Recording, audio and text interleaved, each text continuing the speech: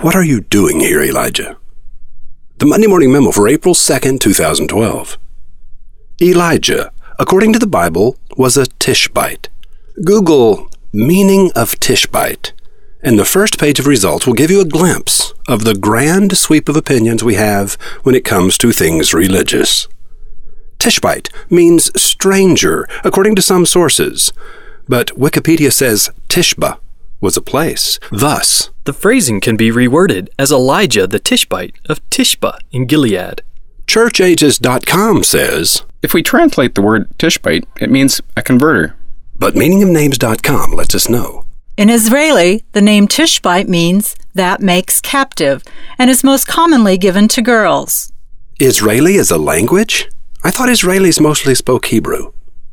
What this tells us is that you can prove anything you want if only you choose the right sources to quote.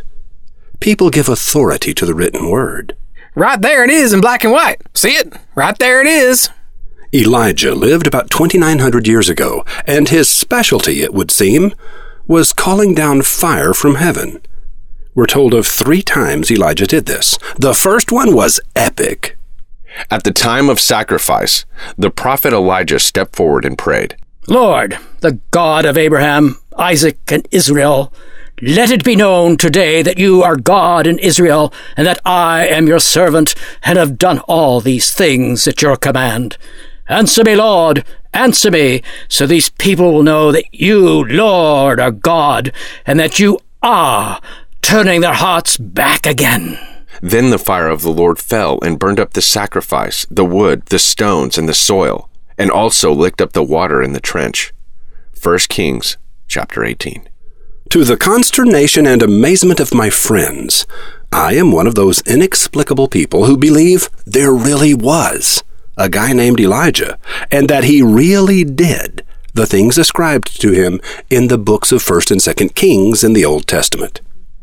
Jesus, too, speaks of Elijah in the New Testament as though he was a real person. And, believe it or not, the Quran refers to this same Elijah in chapters 6 and 37. But I don't believe Elijah was a real person merely because a few ancient texts refer to him as a real person. I believe the Elijah story, all of it, because I have chosen to believe it. Belief is not mandated by facts or by the lack of them. You believe what you choose to believe. Belief is always a choice. Consequently, you can believe Tishba was a place and Elijah was from there. Or you can believe Tishbite means stranger, or that it means a converter, or that Israeli is a language and people who speak it commonly give their daughters the unfortunate name of Tishbite.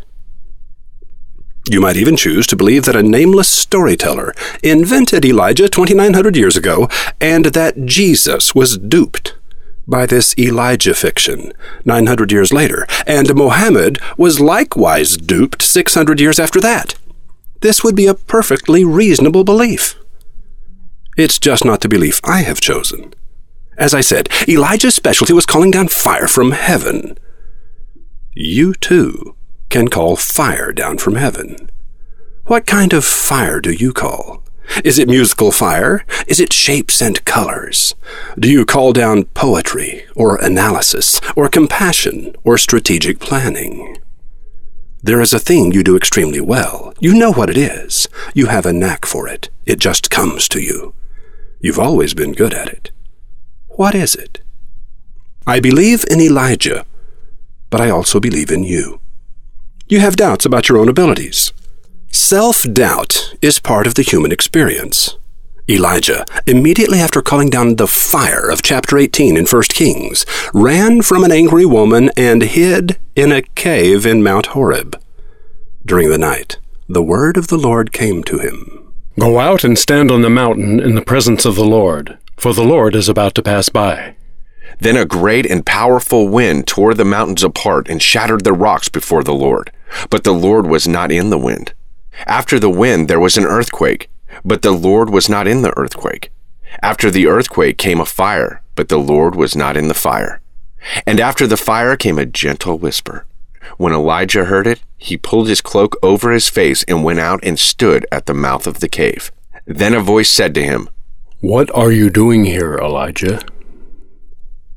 There is great majesty and poetry in the Bible. This is evident to anyone who has a taste for literature. But I also take encouragement from it. Let us conclude. 1. You, like every human, can call down some type of fire from heaven. 2. It is dark, and you feel alone, hiding in your cave. 3. Remember the words of our pal, Teddy Roosevelt. Do what you can, with what you have, where you are. 4. Think big, start small, do something, no matter how tiny, but do it now. 5. Then do another tiny thing. 6. And another. 7. Today's memo has been nothing but a whisper. What are you doing here, Elijah? Roy H. Williams.